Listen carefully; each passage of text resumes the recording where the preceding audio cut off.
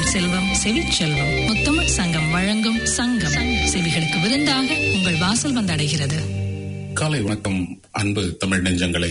இந்த காலை பொழுதனில் உங்களை எல்லாம் சங்கம் வானொலி வழியாக சந்திப்பதில் மிக்க மகிழ்ச்சி. இன்றைய நிகழ்ச்சியினுடைய திருக்குறள் என்னன்னு பார்ப்போமா? பயனில சொல்லாமை அதிகாரத்திலிருந்து முதல் குறள். பயனில பல்லார் முன் சொல்லல் நயனில நட்டார்கண் செய்தலின் தீது. ஒருவன் பயனில்லாத சொற்களை பிறரிடம் சொல்லுதல் தன்னுடைய நண்பர்களிடத்தில் நன்மை பயக்காத வெறுப்பை தரும். அவ்வகை செயல்களை செய்வதை காட்டிலும் தீமை பயப்பதாகும் என்கின்றார் திருவள்ளுவர். இதே அதிகாரத்தில் அடுத்த குறள். நயனிலன் என்பது சொல்லும் பயனில பாரித்து உரைக்கும் உரை. ஒருவன் பயனில்லாதவற்றை பற்றியெல்லாம் விரிவாக சொல்லிக் கொண்டே இருக்கும் சொற்கள் அவன் எல்லா வகையிலும் பயனற்றவனே ஆவான் என்பதை உலகிற்கு தெரிவித்துவிடும் என்கின்றார் திருவள்ளுவர். நேரிலே இன்றைய நிகழ்ச்சியில் நாம் இசையமைப்பாளர் சந்திரபோஸ் அவர்கள் இசையமைத்த சில திரைப்பட பாடல்களை பார்க்கலாம். இதோ முதல் பாடல்.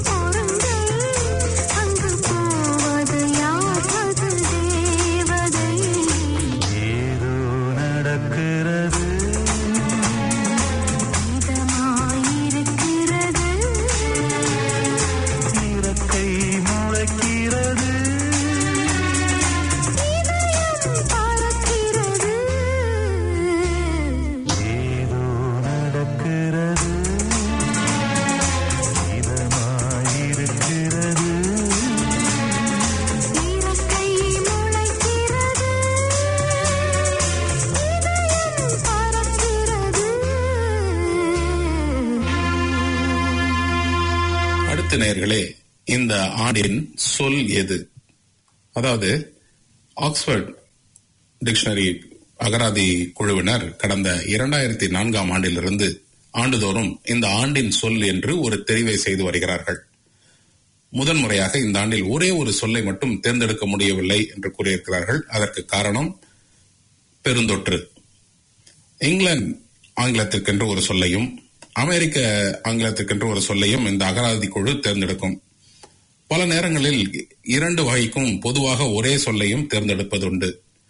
ஷெவ், சுடுகோ போன்றவற்றில் ஆரம்பித்து செல்ஃபி, பாஸ், ட்ரூத் போன்றவை எல்லாம் கடந்த ஆண்டுகளில் தேர்ந்தெடுக்கப்பட்ட சொற்களில் சிலவாகும். 2015 கண்ணீருடன் சிரிக்கும் முகம் என்கின்ற இமோஜி முதலாக சொல்லாக மட்டுமல்லாமல் அந்த ஆண்டின் சொல்லாகவும் ஆக்ஸ்போர்ட் அங்கீகரித்தது. பருவநிலை மாற்றம் கடும் விளைவை ஏற்படுத்திக் கொண்டிருக்கும் கடந்த ஆண்டு கிளைமேட் எமர்ஜென்சி, அதாவது பருவகால நெருக்கலை நிலை என்ற சொல் 2019ஆம் ஆண்டின் சொல்லாக தேர்ந்தெடுக்கப்பட்டது. ஆனால் இந்த ஆண்டு மற்ற சொற்களை விடவும் கரோனா தொடர்பான சொற்கள் ஆங்கிலத்தில் மட்டுமல்ல உலக மொழி அனைத்திலும் ஆதிக்கம் செலுத்தியிருக்கிறது. அதாவது இந்த வைரஸ் என்ற சொல் 1968 உருவாக்கப்பட்டிருந்தாலும் இந்த ஆண்டில் தான் அதனுடைய பயன்பாடு நம்பவே முடியாத வகையில் அதிகரித்திருக்கிறது. அதாவது கரோனா வைரஸ் என்கின்ற சொல் 1968 உருவாக்கப்பட்டுள்ளது. பேண்டமிக், அதாவது பெருந்தொற்று என்ற சொல்லின் பயன்பாடு 57% அதிகரித்திருக்கிறது. சோசியல் டிஸ்டன்சிங், தனி மனித இடைவெளி, பிளாட்டன் த கர்வ், வீச்சை குறைத்தல், குவாரண்டைன், தனிமைப்படுத்துதல் போன்ற சொற்கள் எல்லாம் அனைவரும் பயன்படுத்தும் சொற்களாக ஆகிவிட்டது. இப்படியாக ஆக்ஸ்போர்ட் குடியுறவினால் ஒற்றை சொல்லை மட்டும் தேர்ந்தெடுக்க முடியவில்லையாம். தமிழில் கூட கரோனா, கொள்ளை நோய், பெருந்தொற்று, சமூக இடைவெளி அல்லது தனிமனித இடைவெளி, தனிமைப்படுத்திக் கொள்ளுதல், முகக்கவசம் போன்ற சொற்கள் பயன்பாடு பன்மடங்கு பெருகிவிட்டது. சோசியல் டிஸ்டன்சிங் என்ற சொல்லுக்கு சமூக இடைவெளி என்ற சொல் ஆரம்பத்தில் அதிகம் பயன்படுத்தப்பட்டது. நம் சமூகத்தில் ஏற்கனவே தீண்டாமை என்கின்ற பெயரில் ஒரு சமூக இடைவெளி இருப்பதனால் அதற்கு மாறாக தனி மனித இடைவெளி என்ற சொல்லை பயன்படுத்த ஆரம்பித்து அதுவும் பரவலாக புழக்கத்தில் இருக்கிறது. எந்த சொல்லும் சமூகத்தின் போக்கிலிருந்து அதன் பாதிப்புகள், விளைவுகள் போன்றவற்றிலிருந்தும் பிறக்கிறது. கரோனா தொடர்பான சொற்கள் அப்படித்தான் உருவாகி இருக்கின்றன. கரோனா சமூகத்தை மட்டுமல்ல, மொழியியலாளர்கள், அகராதியியலாளர்கள் போன்றவரையும் திணக வைத்திருப்பதுதான் அடையாளம்தான் இந்த ஆண்டின் சொல் என்ற ஆக்ஸ்போர்ட் அகராதி தனியாக தேர்ந்தெடுக்காதது. அடுத்த ஆண்டில் இவ்வுலகில் மீட்டிருக்கும் மருந்தொன்றின் பெயரை 2021 சொல்லாக ஆக்ஸ்போர்ட் தேர்ந்தெடுக்கும் என்று நம்புவோமாக.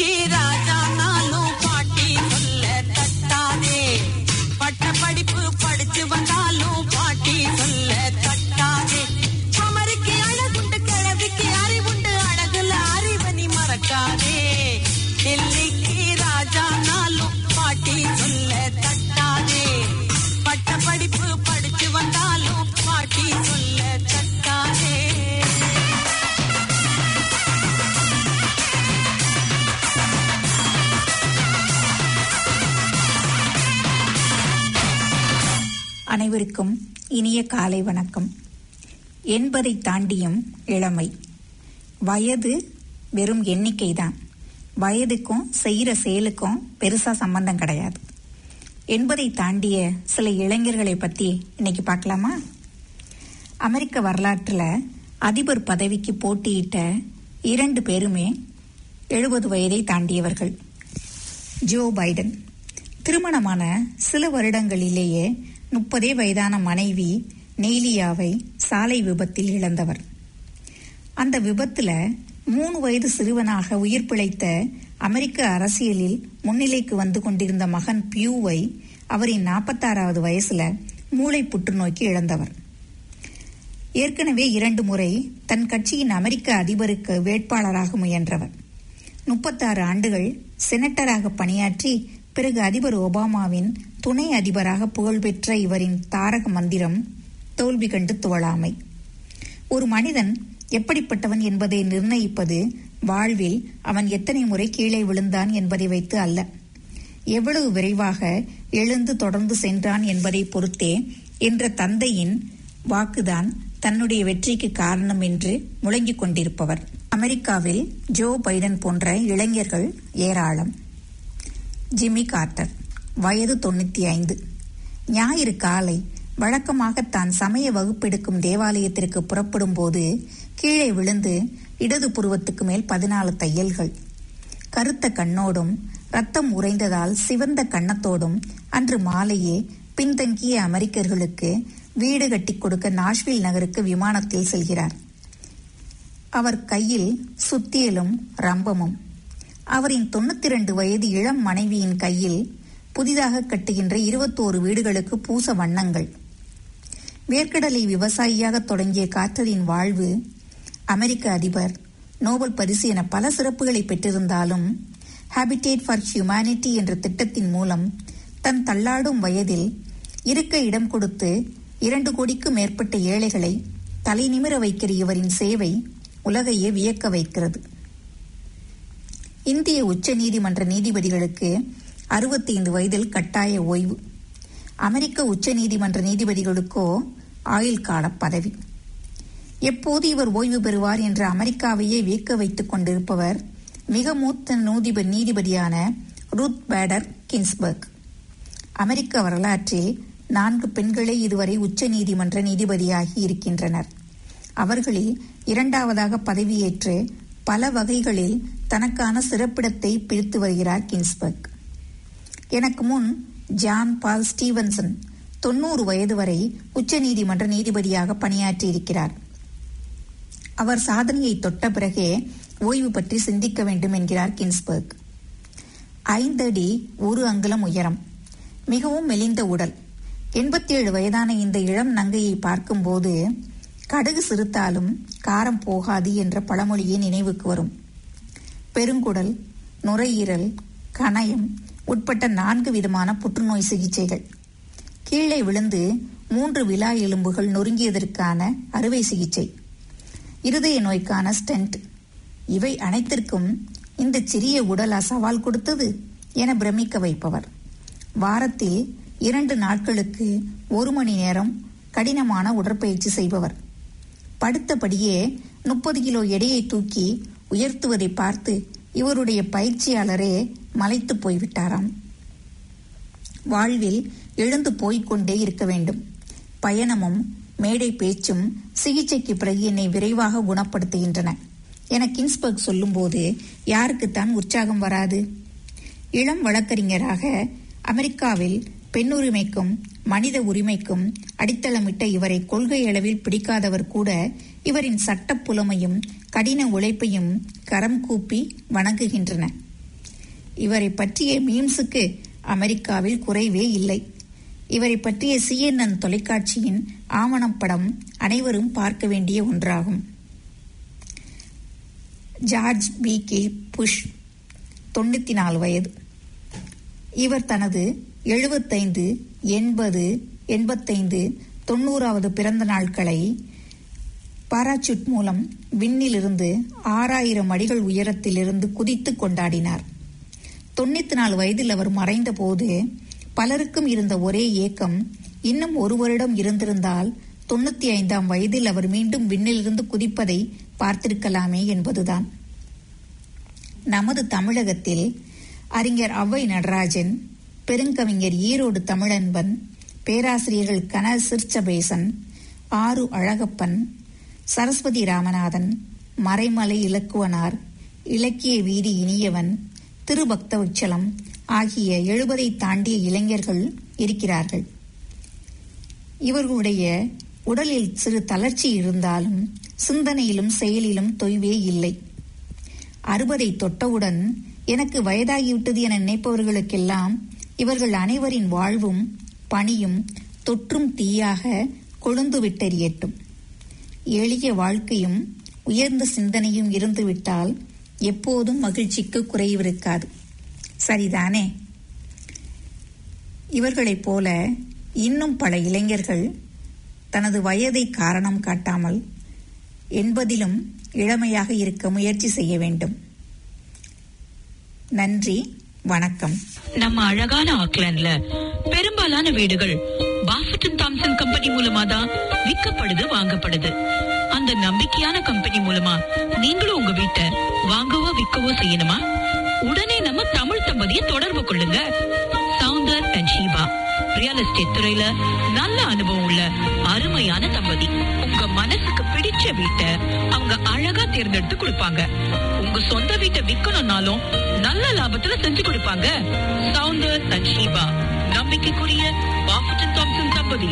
தொடர்புக்கான தொலைபேசி எண்கள் சவுந்தர் 021-686-788, ஷீபா 021-678-778, வீட்டு தொலைபேசி 630-1108. இனிமே வீடு வாங்க தயக்கம் உண்டா? Mortgage masters.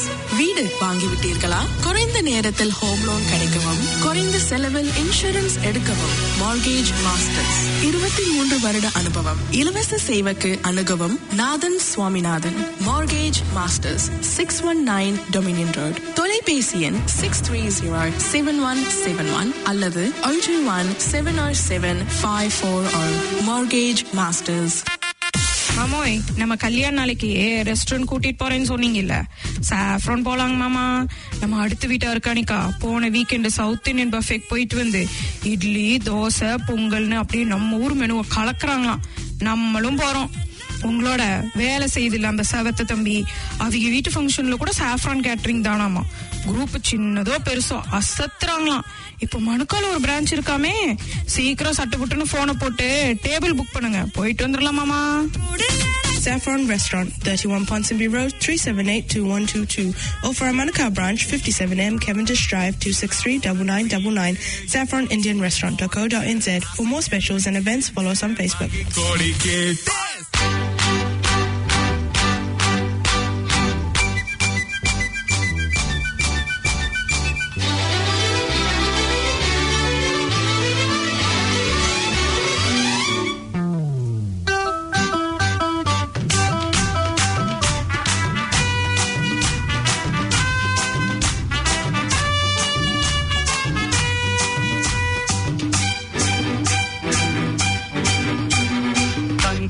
ரங்கமணி வாமணி வெள்ளிமணி வைரமணி என்னிரண்டு கண்ணின் மணி மானே நீ, என்னருகில் நில்கவனி நானே நீ. தங்கமணி ரங்கமணி வாமணி வெள்ளிமணி வைரமணி பூமே நீ, என்னிரண்டு கண்ணின் மணி மானே நீ.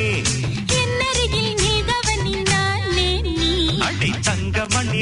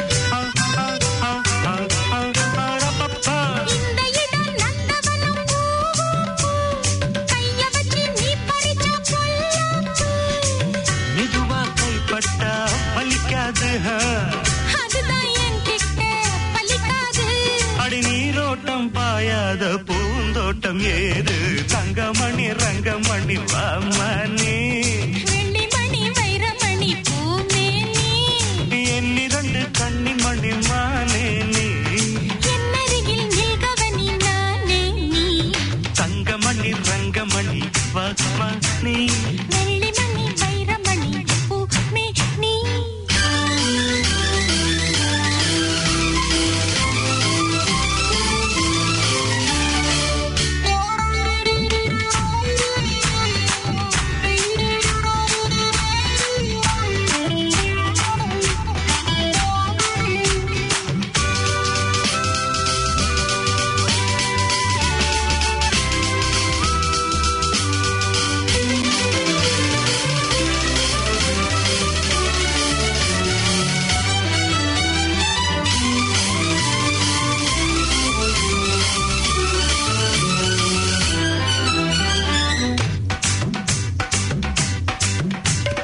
கண்ணனுக்கு காதலிய ராதாதா கிட்ட வந்து கட்டி கடித்தோதாதா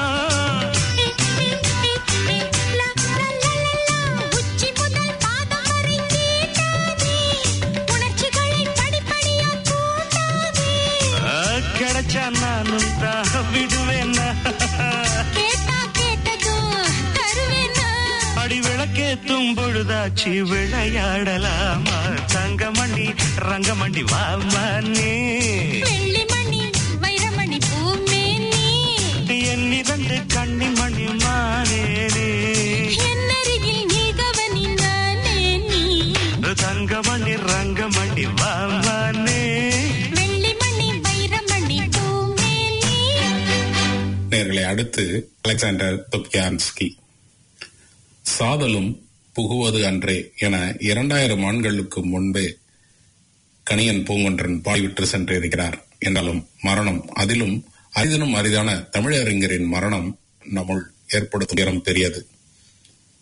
ரஷ்யாவை சேர்ந்த தமிழறிஞர் அலெக்சாண்டர் துப்யான்ஸ்கி கரோனா பெருந்தொற்றால் இறந்து போவார் என்று எவரும் நினைத்திருக்க மாட்டார்கள். இசை கலைஞனாக வேண்டும் என இளம் வயதில் விரும்பிய இவர் இசையோடு இரண்டர கலந்த தமிழால் ஈர்க்கப்பட்டதில் வியப்பில்லை. சில ஆண்டுகளாக ராணுவ சேவைக்கு பின்னர் மாஸ்கோ அரசு பல்கலைக்கழகத்தில் மற்ற மொழிகளுக்கான பள்ளியில் மாணவனாக சேர்ந்தார். அவர் தென்னிந்திய மொழிகளில், அதிலும் குறிப்பாக தமிழ் மீது ஆர்வம் கொண்டார். தமிழ் செவ்வியல் இலக்கியங்களையும் மத்திய கால இலக்கியங்களையும் கற்றார். படிப்பு முடிந்த பின்னர் அதே பல்கலைக்கழகத்தில் பணியில் சேர்ந்தார். 1973 முதல் ஆசிரியராக, முதுநிலை ஆசிரியராக, இணை பேராசிரியராக உயர்ந்தார். பணியில் இருந்தபோது செவ்வியல் தமிழ் இலக்கியத்தில் கவிதையியல் என்ற தலைப்பில் ஆய்வு செய்து முனைவர் பட்டம் பெற்றார். 78-79 சென்னை பல்கலைக்கழகத்தில் இவர் தமிழ் மாணவராக இருந்திருக்கிறார். ரஷ்யாவின் பல்வேறு பல்கலைக்கழகங்களைச் சேர்ந்த மாணவர்களுக்கு இவர் தமிழ் மொழியை கற்பித்திருக்கிறார். தமிழில் மொழிபெயர்க்கப்பட்ட ரஷ்ய இலக்கியங்கள் தான் தமிழ்நாட்டின் மீது செலுத்திய தாக்கம் அதிகம். தமிழில் சோசியலிச யதார்த்தவாதத்தை அடிப்படையாக கொண்டு எழுதப்பட்ட இலக்கிய படைப்புகளை, அந்த மொழிபெயர்ப்புகளை ஊற்றுக்கண்ணாக இருந்தது. அதை போலவே தமிழிலிருந்து ஏராளமான படைப்புகள் ரஷ்ய மொழியில் மொழிபெயர்க்கப்பட்டன. செவ்வியல் இலக்கியங்கள் மட்டுமின்றி ஜெயகாந்தன், இந்திரா பார்த்தசாரதி உள்ளிட்ட நமது சமகால தமிழ் எழுத்தாளர்கள் பலரது படைப்புகளும் ரஷ்ய மொழிக்கு சென்றது. சோவியத் ஒன்றியத்தின் தகர்வு வரை அந்த நிலைமை நீடித்தது. அதற்கு பின்னர் ரஷ்யாவின் பேராசிரியர் துப்யான்ஸ்கியை மையமாக வைத்துதான் தமிழ் ஆய்வுகள் நடந்தன. முன்னேற்ற பதிப்பகம், ராதுகா பதிப்பகம் போன்றவை மூடப்பட்டதற்கு பிறகு தமிழ்நாட்டுடனான ரஷ்யாவின் உறவு நைந்து போனது. அது அருந்து விடாமல் கடந்த 25 ஆண்டுகளாக தனி ஒரு மனிதனாக காப்பாற்றி வந்தார் இவர். ஒவ்வொரு ஆண்டும் இவரால் ஒருங்கிணைக்கப்பட்ட சங்க பாடல்கள் குறித்து வாசிப்பு பட்டறை ரஷ்ய ஆராய்ச்சி மாணவர்களிடையே தமிழ் ஆர்வம் குறையாமல் காப்பாற்றி வந்தது.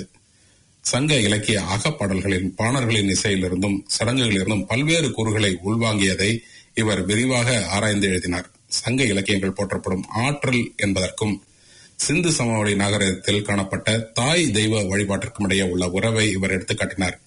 இந்த ஆய்வுகளை உள்ளடங்கிய சங்க பாடல்களில் சடங்கு மற்றும் மாந்திரீக ஆதாரங்கள் என்ற இவரது முக்கியமான நூல் தமிழ்நாட்டில் அவ்வளவாக பேசப்படவே இல்லை. ஆனால் தொல்காப்பியம் குறித்து இவர் கூறிய கருத்து தமிழ்நாட்டில் சர்ச்சையை கிளப்பியது. கோவையில் 2010 நடைபெற்ற உலக தமிழ் செம்மொழி மாநாட்டில் பங்கேற்று தொல்காப்பியம் குறித்து இவர் ஒரு கட்டுரையினை வாசித்திருக்கிறார். 2016 ஏப்ரலில் அவரது 75வது பிறந்த நாளின் போது பல்வேறு தமிழறிஞர்களின் கட்டுரைகளை அடங்கிய சுமார் 600 பக்கங்கள் கொண்ட நூல் ஒன்று வெளியிடப்பட்டது. அதன் பெயர் தமிழ் தந்த பரிசு. நற்றிணையை ரஷ்ய மொழியில் மொழியாக்கம் செய்து கொடுத்தவர் இவர்.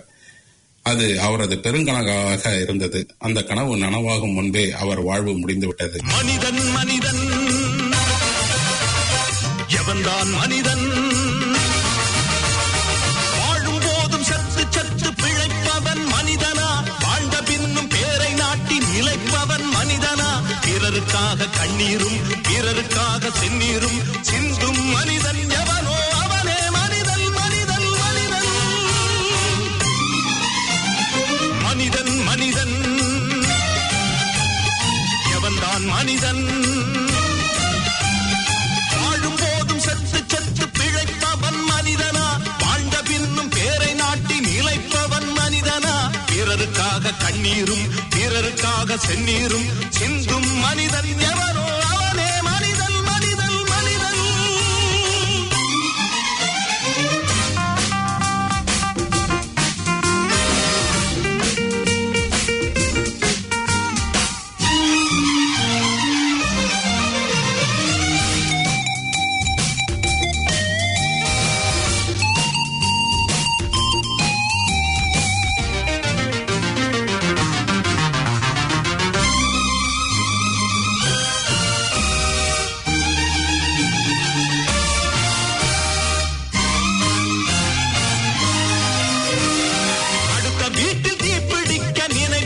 மனிதனா?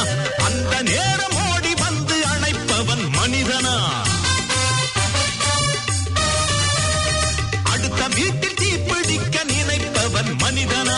அந்த நேரம் ஓடி வந்து அணைப்பவன் மனிதனா? கொடுமை கண்டும் கண்ணை மூடி கிடப்பவன் மனிதனா? கோபம் கொண்டு நியாயம் கேட்டு கொதிப்பவன் மனிதனா? கெடுப்பவன் மனிதனா? எடுப்பவன் மனிதனா? கொடுப்பவன் எவனடா? அவனே மனிதன் மனிதன் மனிதன். எவன்தான் மனிதன்? வாழும் போதும் செத்து செத்து பிழைப்பவன் மனிதனா? வாழ்ந்த பின்னும் பேரை நாட்டி நிலைப்பவன் மனிதனா? பிறருக்காக கண்ணீரும் பிறருக்காக செந்நீரும் சிந்தும் மனிதன் எவனோ அவனே மனிதன் மனிதன் மனிதன்.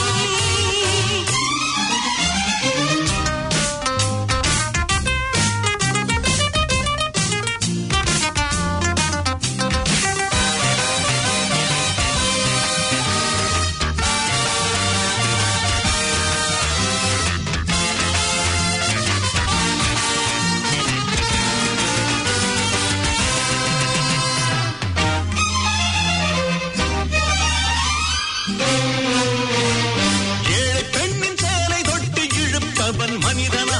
இரவில் மட்டும் தாலி கட்ட நினைப்பவன் மனிதனா? ஏழை பெண்ணின் சேலை தொட்டு இழுப்பவன் மனிதனா? இரவில் மட்டும் தாலி கட்ட நினைப்பவன் மனிதனா? காதல் என்ற பேரை சொல்லி நடிப்பவன் மனிதனா? கற்பை மட்டும் கரன்சி நோட்டில் கறப்பவன் மனிதனா? தன்மானம் காக்கவும் பெண்மானம் காக்கவும் துடிப்பவன் எவனடா? அவனே மனிதன் மனிதன் மனிதன். எவன்தான் மனிதன்? வாழும் போதும் செத்து செத்து பிழைப்பவன் மனிதனா? வாழ்ந்த பின்னும் பேரை நாட்டி நிலைப்பவன் மனிதனா? பிறருக்காக கண்ணீரும் பிறருக்காக செந்நீரும் சிந்தும் மனிதன் எவனோ அவனே மனிதன் மனிதன் மனிதன்.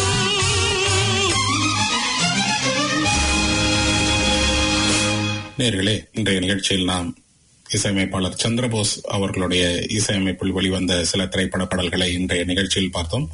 வரும் பாடலுடன் இந்த வார நிகழ்ச்சிகள் முடிவடைய இருக்கிறது. நல்ல ஒரு கட்டுரையை தந்து இன்றைய நிகழ்ச்சியினை சிறப்பித்த திருமதி அன்னபூரணி கல்யாண சுந்தரம் அவர்களுக்கு நன்றியினை கூறி உங்களிடமிருந்து விடைபெறுகின்றேன். மீண்டும் அடுத்த வாரம் சந்திக்கும் வரை உங்களிடமிருந்து விடைபெறும் நான் மணிநலவன். நன்றி, வணக்கம். மீண்டும் சந்திப்போமா?